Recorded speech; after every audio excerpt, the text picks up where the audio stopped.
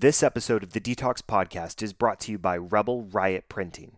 Celebrating their 10th year in business, Rebel Riot is locally owned and family operated, offering custom printed tees with no minimums and fast turnaround.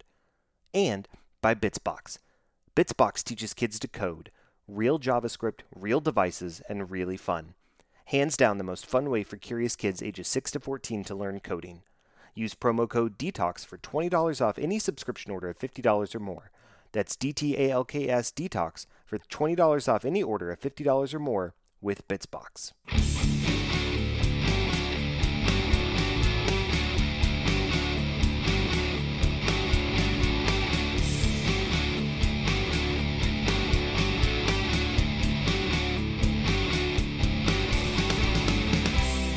Hello and welcome to another episode of the Detox Podcast, a parenting podcast where you can detox from the world around you and get a window into how other people live their lives. Come detox with Detox.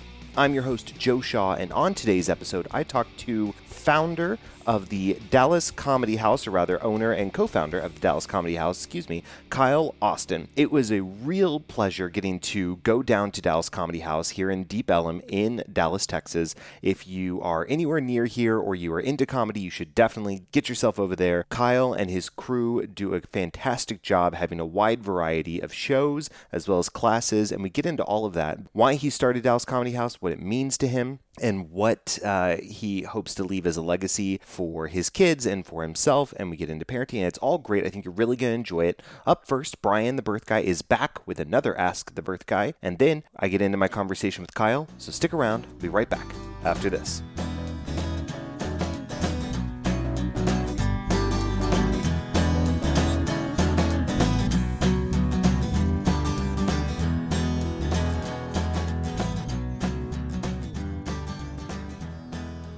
And now it's time for Ask the Birth Guy. Hey guys, it's me, Brian the Birth Guy. I'm back here on the Detox Podcast, but check this out. We received an email, and let me tell you, words mean a lot. And the email says something like this: I'm age 38, and my doctor told me, since I'm pregnant, that I am having a geriatric pregnancy. Doesn't that sound like the pits, huh? Well, okay, so words mean a lot, and it's usually called an advanced maternal age gestation or pregnancy.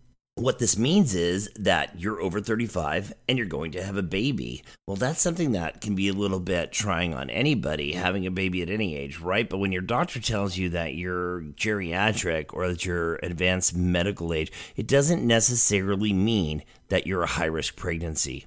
If you have some of the things that can be exacerbated at this time, you could be called a high-risk pregnancy, such as preeclampsia, which is high blood pressure and a change in your liver enzymes and some other things. It's really not very fun. But in our history, we got to talk about what would happen at this time. Usually when people were over 35 back in the day, we'd give them an ultrasound-guided amniocentesis in order to do genetic screening. We don't have to do that anymore. We can do blood-drawn genetic screening at this point, and that's a very big advancement. And we also noticed that people over 35 were sometimes having more complications when they were doing the needle stick with the amniocentesis, where they go take a needle and put it right into the uterus and get some of the amniotic fluid. They were finding that people over 35 may be having other problems. Most people are concerned with things like Down syndrome, and the matter of fact, the numbers are looking like this. The rates of having a baby with Down syndrome at term are 1 in 353 at age 35, and 1 in 85 at age 40, 1 in 35 at age 45. So there are some possibilities. And these are stats that I'm getting right off of evidencebasedbirth.com, you guys. There's also said that 15% of our population is now having babies over 35. And we believe this is because moms are going to school. They're in male-dominated professions, and maybe they don't have the money at the time when they were younger because of our social economic things. Because, let's face it, times are tough and it's not always easy. But regardless of where you're at, be healthy, eat healthy, get some exercise. If you're at the advanced maternal age, make sure to be taking care of your body and taking care of yourself. You guys, I hope that helps. I'm Brian the Birth Guy, and I'm always happy to be here with your host, Joe Shaw of the Detox Podcast.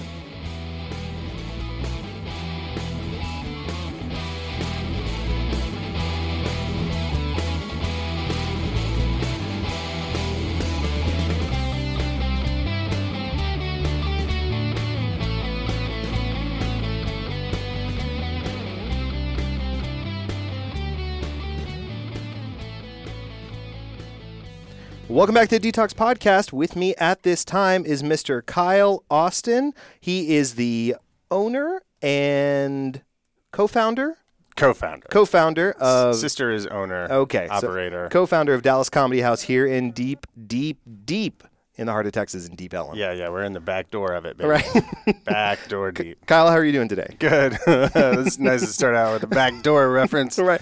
I think it lets people know exactly where we're headed. Yeah, right on. Let's and do it's always somewhere good. Yeah. We're in Deep Ellum, Texas, 3036 Elm Street. This is our third location. We just opened up. That's awesome. This summer. I just had my second child during the move. Mazel tov. Thank you. I'm not Jewish. Neither am I. Well. But I still will take a good mazel tov. Yes, of anytime course. somebody offers it up. So my wife, who also works here, we were not really heavily involved in the move from the old location to this location. Because you were dealing with... Yeah, because we just had that Sure. baby.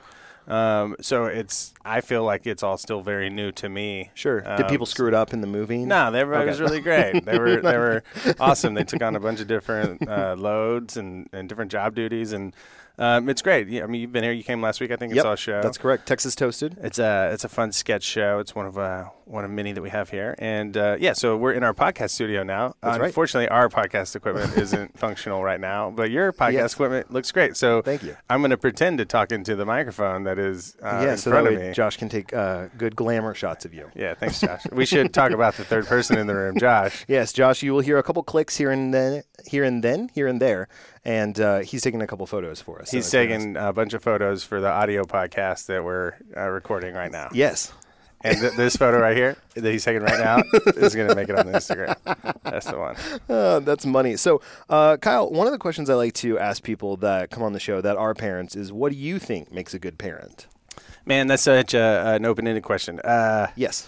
I think what makes a good parent is really it's up to the parent. Right. I mean, really, there are so many different, trust your children, love your children, support your children, discipline your children. There's all like pieces of that. But I think it comes down to every parent and what they stand for as a person, as a family. And if they do their best to uphold that, to try to stay true to that, then that's what makes them a good parent. You know? Yeah, absolutely. I'm fortunate to have a really great partner. My wife, who's also a comedian, we mesh very well in styles and communicate. We just have a lot of fun. So our parenting style is very fun. It's based off of improv, which we do all the time, which is this yes and idea. Right. So we are very supportive, encouraging, and instead of when they want to use a marker as a spoon instead of a marker, right. At 2 years old, it doesn't really serve either one of us for me to say no. Right. That's not a spoon, that's a marker. Right. But it could be a lot more fun if I say, yeah, it could be a spoon and the plate is a bowl of spaghetti. Right. And we have a fun little game for, 5 minutes. Right. So I believe kind of what we do here at the theater, which we can get into a little bit, really kind of does prepare me to be a good parent. Yeah. So 100%. There's my short version. No, I like it. And it's very true in that I feel like most of parenting is thinking on your feet, right? I tell people all the time that are brand new dads, they say, Joe, what's the best advice you can give me? And I tell them, I say, prepare as much as you want and be prepared to throw all of it out the window, because you're going to get to a point where you're just improvising as you go along. Every day. Yeah. Every day. Yeah. I mean, how many days have you woken up as a father and said, this is how today is going to go? And it actually went that way. 0 days. That's an improv scene. Yeah. It is literally an improv scene. You'd be a great improviser. Right. You would. I think it's so funny too, because you never know what your kids are going to do, what they're going to say, how they're going to wake up, how they're going to interact with you. It's equal parts exhausting and exhilarating. Yeah. You know? It's the hardest thing. People say that it's the hardest thing you can do. The hardest job people have is being a parent. Right. And I get that. Not because, it's not the hardest job as far as job description. Right. It's that it's so constant. Right. It never stops. Yes. We have a 2-year-old right now and a 5-month-old. I forgot that the 5-month-old still can't hold his head up on his own completely. Right. You know? Yeah. So today, when I had him all day for 8 hours, 6 of those, I had to hold his head up for him, and that's what I mean by constant. And of course, there's a 2-year-old running around, but she's great. She's a really great big sister. She I think is kind of already embodied the spirit that my wife and I try to put out there of fun, yes, and she's great. I'm totally in love with my family. My son, who's younger, and I have an older daughter as well, he's just started taking stuffed animals and giving them personalities. Nice. And so he'll go around and you'll talk to him, and then he'll also hold out the stuffed animal, and you need to address the stuffed animal as well, whatever the case may be. And so to my daughter's credit, she has played along and not said, no, I know it's just you saying it. I'm not going to talk to the stuffed animal. She plays along and engages him, and we never had to tell her that. She just does it, and it brightens up his day and makes her world better. And she waited. She was very kind last night. We were at dinner, and he walked away and went upstairs, and she said, I know that his llama is, because he has like a little llama stuffed animal. Yeah, we know about those llamas. Yes. And she was like, I know his llama Lovey is not really talking. It's him. But I want to be kind and play along. And I'm like, whoa, I guess we're doing something good because you picked it up on your own. Kindness and creativity. Right. That's great. Exactly. That's a perfect example of what I'm talking about. And actually kind of leads into, you mentioned Dallas Comedy House. We teach classes here. We teach sketch and stand-up, improv, storytelling. I do a lot of improv. I taught a class one time, at level 5 at the time was our graduating class. We have 6 levels now. But I was teaching at level 5, and they were really in their head. They were just like having a hard time with the process, the mechanics of improv. Right. And then I was also volunteering for this destination imagination thing for like first graders. Yeah. And I would go at like 3 o'clock and teach these kids improv for an hour and come up with a fun way to communicate what it was. Right. And then I'd drive to Dallas and teach adults from 6:30 to 9:30, level 5. And they were the exact opposite because I had to teach these kids, like, here's some of the rules. Right. Here's the way that you have to kind of structure it for it to make sense. Right. And then with these adults, it was like, here's how these first graders play. Do that. Right. You have to instill with them a sense of play again. Yes. Because they're adults. You become jaded. You get older. Things bother you. Right. And you have to try to teach them to play T again. Yeah. To play with, to pretend that the llama is the llama. Right. It has its own personality. Yeah. Because when you're a kid, you're not pretending to play T as a princess or a cowboy. You're a cowboy playing T. Yeah. And that's what you have to teach adults. So it's a fun thing to teach adults that it's okay to play again. Right. And the way that we do it is really a great life tool because you learn how to listen and hear things that people don't hear and see things people don't see. So I'm crazy about it. That's why I've been doing it for so long. I like it. Well, since you brought it up, let's talk about Dallas Comedy House. How long has it been in existence in its entirety? And then also talk about this location as well. Cool. Started in 2009. Okay. We had taken some 10 years. Nice. We just celebrated 10 years. It'll be 11 in January. We took some classes, went through the program, started booking some shows, then we started teaching some classes, opened a theater, expanded to a second location, and then this summer, into the summer, we opened this location, the third location. And we have 4 classrooms, a podcast studio that we're in right now. Right. Sounds great, even though we're not using our mics. Welcome to KB04. We have a podcast studio, 4 classrooms, a writer's room, and then 2 theaters, a small theater that seats about 65, 70 people, and a larger main stage that seats about 130 people. Okay. We do shows 5-6 nights a week and classes pretty much every day. Fridays, I don't think we have any classes. So weekend and nighttime, you come once a week, 6:30 to 9:30 if you're doing a weekday, 3 hours at a time. And you learn how to improvise. You learn how to do stand-up. You learn how to do storytelling. You learn how to do sketch. I think personally that every comedy student should start with improv level 1. Sure. Because it teaches you to just be comfortable more than anything. Right. And improv is such a people when they go through the improv program sometimes get frustrated because they're like, what's next? Like, what's the end game for it? Yeah. And there's no real end game with improv because it's truly like a stepping stone to the next thing. Right. You want to be a writer, be a good improviser so that you can generate content to write. You want to be a podcaster, be a good improviser so that you know how to have a conversation like this. And it's just a great stepping stone to things. I talk to people a lot in the corporate world, which is where I work, and I talk about the fact that, you know, my you're about to say something. I was going to make a joke that you told me not to make before the show, and I almost did it. I know. You were just. But then I had pity that you would have to go back and edit it later, and then I looked at Josh to see if he was looking, but he was looking at his camera, so I didn't have anyone to talk to. Instead, everybody will just wonder what it was. Let me tell you, it was family friendly. I said let her rip. It's not my problem. Josh said, "Don't listen to Josh. Don't listen to Josh." All right, Josh, how do you spell your last name? Okay, what were you going to say? No, I was just going to say, in the corporate world, there are lots of conversations I have with people where maybe I'm not necessarily skilled at a process or something that they want me to teach or learn or whatever. But what I tell them is I said, well, this is what it was specifically. I was trying to vamp while I remembered. I don't have a business degree. I don't have a finance degree. I don't have any of your typical, like if you're going in the corporate world, the kind of basic playbook of what you want to have when you go in. I have a theater degree. But what I tell people is theater taught me how to improvise. Theater taught me how to think on my feet. It taught me how to BS my way until I learn something and then can execute it efficiently. So that's what I do, and that's what I bring to the table, and it wins a lot of people over. And I also talk about the fact that in theater and in improvisation and comedy, you have to work as an ensemble in order to get the job done. And so you're always growing, you're always learning. There's no end game. You're just constantly moving. But if you're not able to work together with people, then you're going to fail. And so that's kind of... Yes. Right.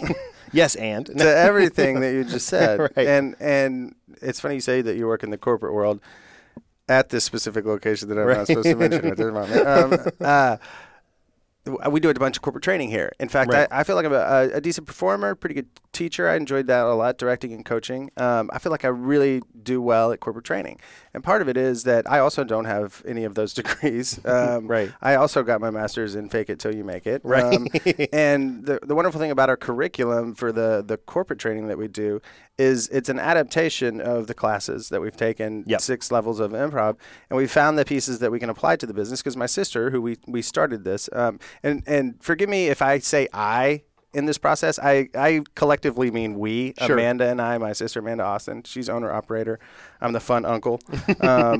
The point is she is very business savvy. She is smart. There's a reason that we've grown the location each time. She knows what she's doing.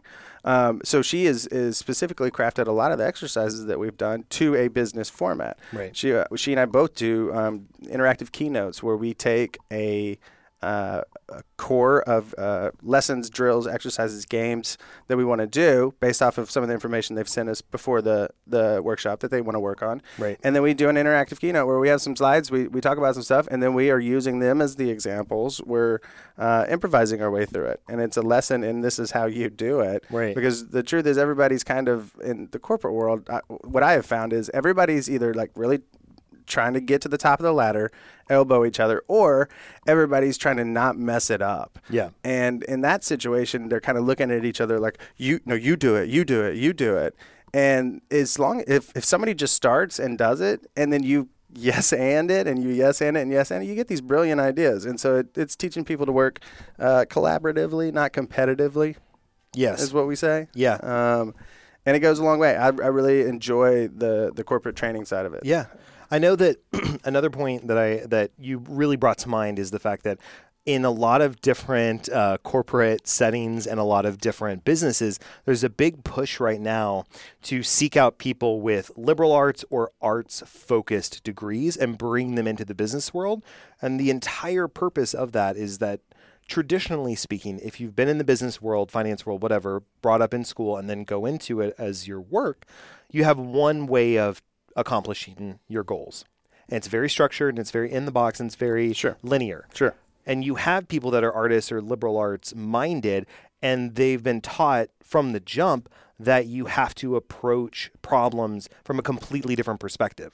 And you need to have creative ways to solve it, mainly because you might be in a class where people are pushing you to think of different ways and situations in which to have a scene or have a structure. Absolutely. And so your brain is already working in this outside the box way. And so when you come into these corporate settings and people say, well, this is the way we have to do it. And you say, well, I'm Why? thinking of 5 other different ways Yeah, right why now. is the question we Right. ask. Why? It's like, because that's how we've always done Yeah, it. that's not an acceptable answer Exactly. to me in any setting, let alone corporate, because that's usually the doom of businesses. A lot of small businesses, but big Right. businesses as well. When they say that's the way we've always done it, Yeah.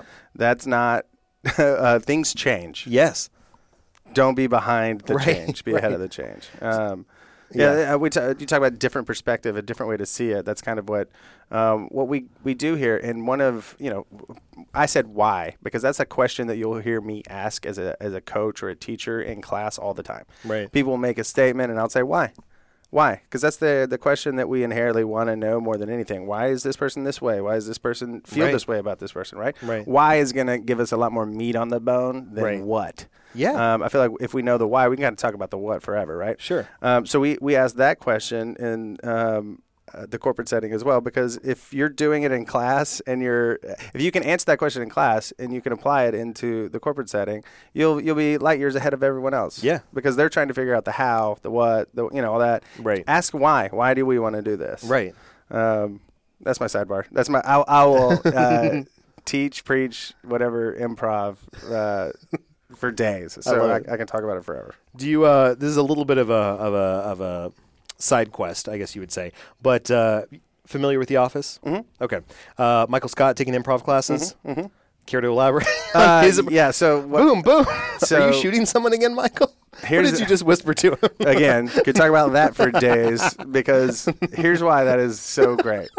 One, he is an improviser. Right. He went through Second City, and that's how he got Steve to Carell, where you mean. Steve Carell. Yes, Yeah. sorry. There's truth in comedy there. Right, yeah. We say that there's truth in comedy. That's what we teach. Right. So that's the first thing to me that is stands out. Secondly, if you don't improvise but you have any concept of what it is, you can appreciate the bit, because you can appreciate how passionate people can be about it. You see a lot of those, like, whose line is it anyway, folks, where it's, and not that that's a bad thing, but a lot of cheerleader type improv. Right. So you can appreciate when he's talking about, I don't want to have to miss another improv class, And then the third piece, which is kind of the behind the scenes, if you are an improviser, some of the throwaway lines that he says, some of the things that he does are just perfect. Yeah. They apply. Everyone in here is just like, right? So my comment officially is brilliant. Yeah. Is brilliant.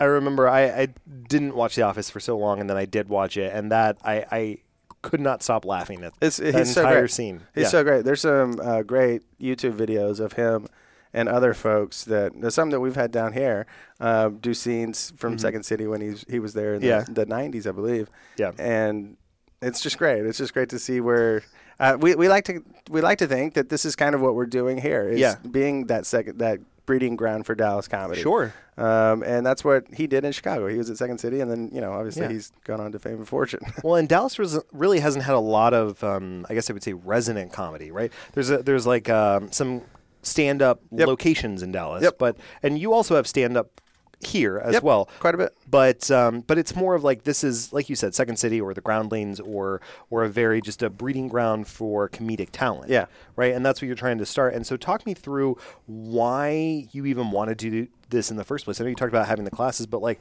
what made you just even start that process? Sure. Well, start DCH process. Yes. I have to really tip my hat to my sister and admit to riding her coattails quite a bit on that. That's okay.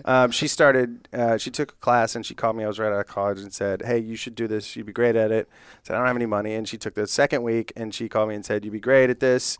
I said, I don't have any money. She said, I'll pay for it. I said, I'll see you next week. And and from then on, we went through classes together. We started groups together. But she's the one that quit her job and went out there on a leap of faith for sure. Yeah. And started a comedy club. I have been, I was there teaching on the weekends when she still was, moonlighting. I was helping create curriculum. I was helping do and direct and be in shows. I mean, from the ground, but it was hers, and it's always been hers. I appreciate the fact that I get to play the fun uncle, where I have some input because I've been doing it for 10 years with her.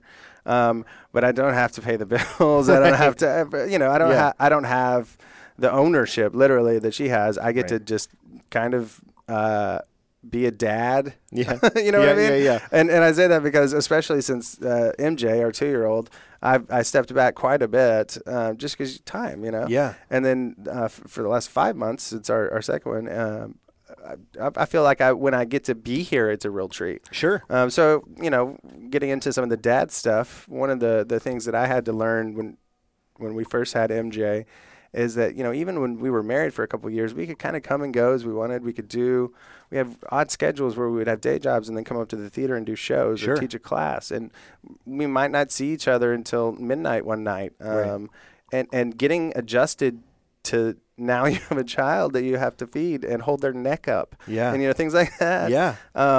You're not coming home at midnight. You're not doing – so what do you cut? What do you prioritize? And I was a little bit older when we had children. I was 36. My priority is my children right now. I am leaning into this dad thing. I love it. And because they're not going to be the little ones for this long. So seriously, if I can have 4 or 5 years of little baby time, I know this place is still going to be around where I can come back and kind of step back in and take on more responsibility and direct some more shows and audition for some more things. So, no real point to the story other than as when you become a father, one of my parenting philosophies is be a father. Right. Like you could still do the other stuff, but be a father. Yeah. It's so crucial because your kids aren't going to remember that you had to stay late and close the place down, right? Or lock up or teach a class. They're going to remember that you weren't there. To read them that story. Exactly. To bathe them and to put them to bed. That's it. There are so many times where I want to stay late at the office because I feel in the moment it's what's important. Yeah. And then I think about the fact that if I stay 1 to 2 hours later, I'm not going to be there for bedtime. And can this email wait until tomorrow? Yeah, it can. It's not an emergency. That's we were talking about this before we started recording. I feel like I cry now whenever somebody sneezes, and partially because our second child came really quick and kind of in a hurry. I had to deliver him. I was telling you about this in our bathroom, not on purpose. Right, I was going to say because you had mentioned it wasn't a planned home birth. And so every time I'm very grateful because it all worked out really well. Sure. So anytime I feel any sort of gratitude or I just like think for a second about the situation or him and that I have a healthy daughter and a healthy son now, I get teary. I get emotional. Yeah. And to me, kind of listening to the universe like an improviser should and just like paying attention, that's a sign to me of like, that means you're doing what you need to be doing. That means that being a father is the priority. I'm not crying when I see a good improv scene. Right. If I see a bad one, I might. I've seen a lot of bad improv scenes. But you know what I mean? I'm not moved to tears usually by an improv scene. Yeah. So, yeah, that's been the biggest change in the last couple years. And I know it'll just continue to evolve. 100%. I used to always wonder what it was like to be a dad and what it was like to have kids. And everybody used to always say it's an indescribable feeling, right? Yeah. And I was like, oh, okay. Well, your parents were like, what does it feel like? When your parents are, one day you'll understand. Yeah. And you just, every time they would say that, I'd be like, I get it. And then now, if my daughter said that to me, I'd be like, don't talk to me that way. You do not get it. My parents were right. Right. But there's something where when I was saying this the other day, and that I knew when my daughter was born and I was holding her in my arms for the very first time, I no longer cared what my life looked like. Yeah. That is the only way I can put into words what I felt. No, that's brilliant. Somebody said this, and I don't remember and so I straight up stole this from somebody, but I've been saying it for a while. It's like watching your heart run around with tennis shoes on. Yes. Because it is adorable. Think of that image. It's adorable. Little chucks, high tops. Exactly. With some tall, basketball socks and a sweatband over the top of the heart. Just like running around. Yeah. But every time it trips and stumbles, it's the most beautiful thing in the world. It's a great, an indescribable feeling, like you talked about. And then at the same time, it's the most terrifying feeling. And I mean, we were talking before, I have that tendency to catastrophize things. Right. I can imagine the worst scenario real fast, and it's amazing how a scenario can play out in my mind, and years of consequences because of that scenario in 1.5 seconds. Right. Right. So that's something I work on as a dad. I also believe in mental health and talking to people and 100%. having, whether it's a professional counselor or a partner that you can talk, just talking with someone. Yeah. Even this is therapeutic. Yeah. When you can talk to somebody. Also, improv can be very therapeutic in that same way. You get a lot of this stuff out. So you're trying to work through your emotions and also what's going on inside. Absolutely. And if you don't have an outlet to be able to externalize what you're internalizing, it builds up, and there can be consequences, very severe ones. And we get to put the veil of a character over ourselves to do that. Right. Cowboy Joe. Right. Or, Drunk Mary. Right. And those characters that we get to play are still us deep down. Yep. But we get to put a funny lip to them or an accent that goes along with them. Right. So, absolutely. I've said this several times in class. Improv is therapeutic. But don't treat it as therapy. Yeah. Don't come to improv to get some stuff off your chest. Right. But know that the process is beautiful and it works, that naturally it will be a healing thing. Yes. So that's a very eloquent way to put it. Well, for sure. I wish more people would listen. Well, improv is about listening. That's right. So maybe if people did their homework. No. That's what we say. We say that if you want to be a good improviser, be a good listener. The number one tool. If the number one rule is to yes and, the number one tool to do that is to listen. Right. Actively listen. Absolutely. Well, Kyle, what do you want your legacy to be? Oh, my gosh. What a dumb question. No, it's terrible. It's terrible. It's such a great question. And the reason I say it's dumb is because I have to think about it now. Right. The truth is, I think until I had children, I thought about that question a lot. What I wanted to be in life. Do I want to be this actor? Do I want to be a comedy club owner? Do I want to be a teacher, director? All of the options. Go into the corporate world. What I didn't realize is that when we had MJ, she confirmed that what I'm supposed to be is a dad. All that other stuff is my job and my passion and my hobby and my career, my faith and all of the things. Right. But what my identity, I truly believe, is to be a dad. Yeah. I feel like I was built for it. Yeah. And she confirmed that for me. And then when the second one came, it just cemented it. So my legacy is I guess what I'm most excited about is starting now, really backdating 2 years till she was born, is I'm writing it. Yeah. I get to write what I think is my legacy because I didn't know what I was going to be until 2 years ago. Right. So kind of sticking true to who I am, what we teach, what we do. We're very much about being in the moment, being present. A good improviser is not thinking ahead. They're thinking with the person. They're present. Yeah. I look forward to writing it one moment at a time. Today, I watch them on Friday all day. Today, we built a pillow fort. We do pillow fort Fridays, and I love it.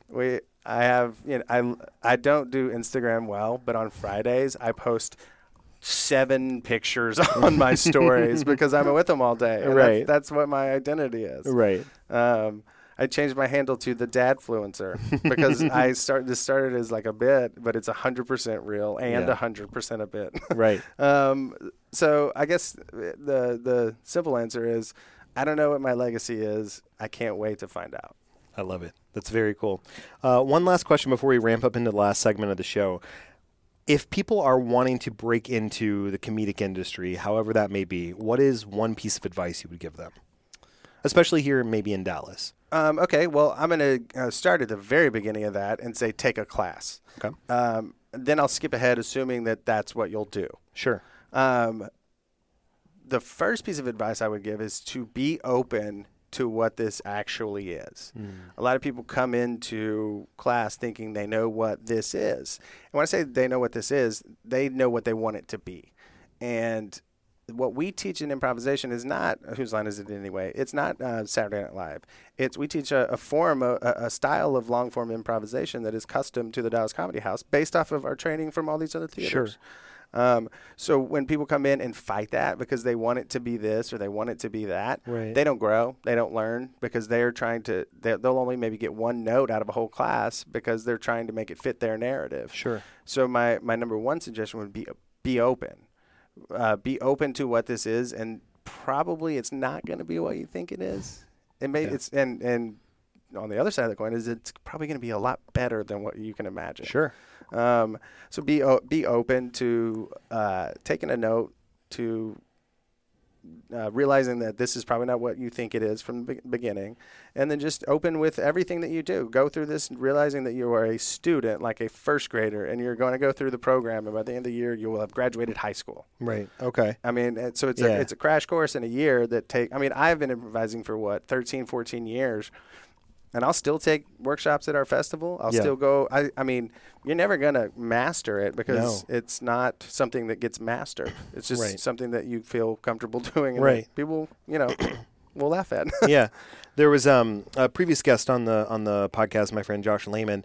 He's been on and off Broadway, and he talks about the fact that he still regularly takes improv classes. Yeah, I listened to that. It was great. Yeah, because you never stop growing. You never stop learning. If you say that you've reached it all, no one should listen to that person. Absolutely. And when I teach classes, and if I do a workshop at a festival or something like that, I pretty much start all of those with saying, like, find what your one nugget is today. Yep.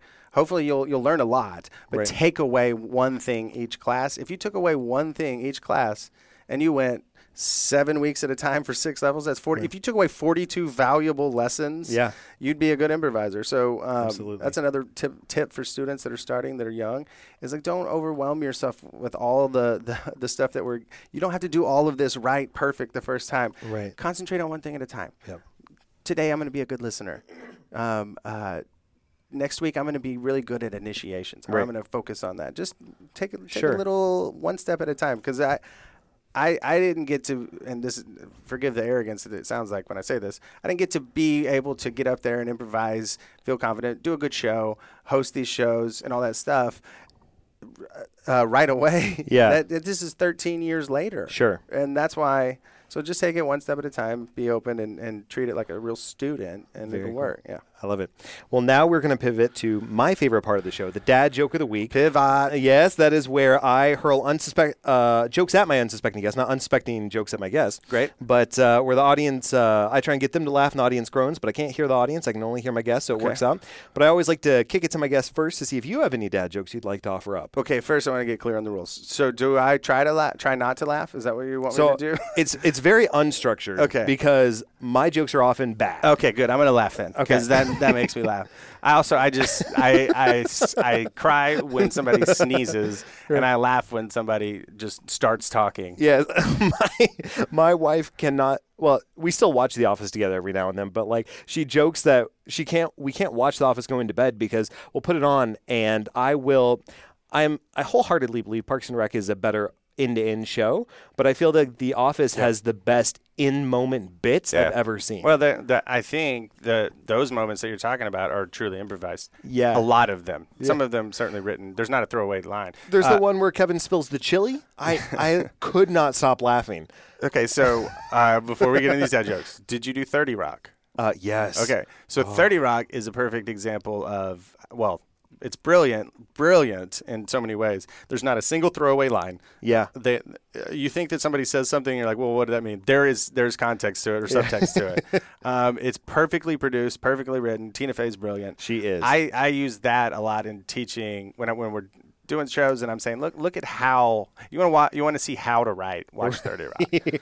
Okay. Oh man. That I don't have dad jokes. I may riff on your jokes. Okay, that's fine. Because I'm an improviser. Like I said earlier to you offline, I had several that I'd written down. I left them at the office, so I'm Good. going to go to my well. Good. That I know the listeners have heard before, but Okay, I'm still good. going to bring it out.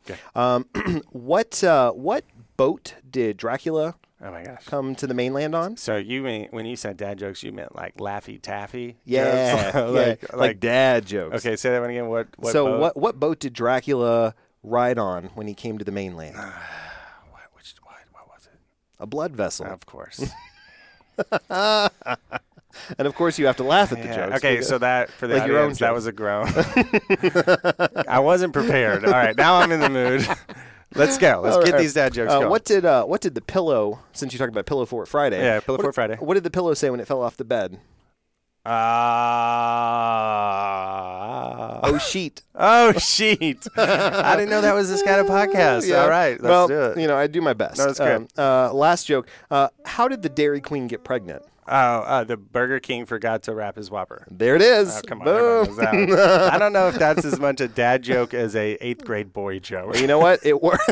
I'm pretty sure I heard that as I was running out of the locker room Right. from soccer. Well, my kid's pediatrician told it to me at one of our most recent visits. So I felt if he's a dad and it's good enough for him to tell, I will recant it. I would like to comment on how I think that might be inappropriate that your child's pediatrician made a joke about wrapping the Whopper so the Dairy Queen didn't get pregnant. Just was the child in the room? No. Okay. No. Well, that makes it even worse, I think, because he's just talking to you. I mean, if he was trying to what? So first all of of all, the- who's your doctor? You can't say who I'm your not gonna doctor is. No. So we got to talk offline about this. All of the jokes. He always comes into the office as a checkup and says, "All right, I've got to." He always prefaces it by saying, "I wish I had a better joke," and then he tells the jokes I just told you. Oh, So okay. those three I've heard at least half a dozen times. Well, that's a terrible excuse. But then, the Dairy Queen one. He said, "All right, I've got one that's a little PG-13." I'm like, "Ooh, I'm all ears." And then he told me that, and I'm like, "Oh my god!" I couldn't stop laughing because again, I too laugh at everything. Okay, is this Dr. White? No. Oh, okay. Oh! I thought you were like, "Is it Dr. White?" And I'm like, "No." Yes, Is he They are. is he over 58 years old? No. Oh no! Okay, because there was an image in my head of a certain doctor telling this joke that I'm like, get out of there, dude! Get out of there! Make sure they didn't make copies of your insurance. Get out! No. So he might have been just barking up your tree a little bit right there with that joke. Oh man, no, it's good. It's good. I know that there are definitely more jokes, but I cannot remember what they are, and I refuse to vamp to try and remember them. Okay, so my bit is I changed my Instagram handle to Dadfluencer Kyle. I'm Right. calling myself the Dadfluencer. It's a Yep. fun bit, right? But my bit with dad jokes now is to just lean into the fanny pack, lean into the big hat, put sunscreen on, and make sure that it doesn't get rubbed in on my nose. Right. You know? Like so, I guess my bit. You're like a Walking Dead. Yeah, joke. I'm a Walking Dead joke, and the truth is, I feel like I'm doing it in a clever enough way where it's not tired Sure. in a hack. Yeah. If it becomes that, I won't continue it. Right. Yeah. But it's fun for my wife. It's fun for my kids, or I hope it is. Right. And I feel like there's so many different avenues to. YouTube, publish your podcast, to Right. do a talk show. There's so many different things that you can do in this world now, Yeah. avenues for content. Right. That just starting to do a bit and seeing what happens. Yeah. That's kind of my style. I love it. I want to improvise it. It's very cool. Very cool. Well, Kyle, if people want to follow you and see what you're up to, what's the best way for them to do that? Like I said, Dadfluencer Kyle, Dadfluencer on Kyle on Instagram. Instagram. Yep. Don't do the Facebook very well. So just follow me there. But Dallas Comedy House has Facebook presence, Instagram presence, Twitter Yes. presence. In fact, a let's website. do that first. Okay. Follow Dallas Comedy House on all accounts. We'll link to that in the show notes. Yeah, that'd as be well. great. Check the show notes. Link in bio. I'm getting into this Instagram thing. Right. Like and subscribe. Like and subscribe. I will have the blinking subscribe button in my bio. I will not, so I'm not going to overpromise that. You can. Hey, Joe, I'm just a dad doing dad things, man. And then, yeah, come see a show sometime. Come to the Dallas Comedy House. I am for sure I will be in the end of the month show with Pavlov's Dogs, which is tonight at 8, and tomorrow at 9. We do end of the month. We do a Friday, Saturday run.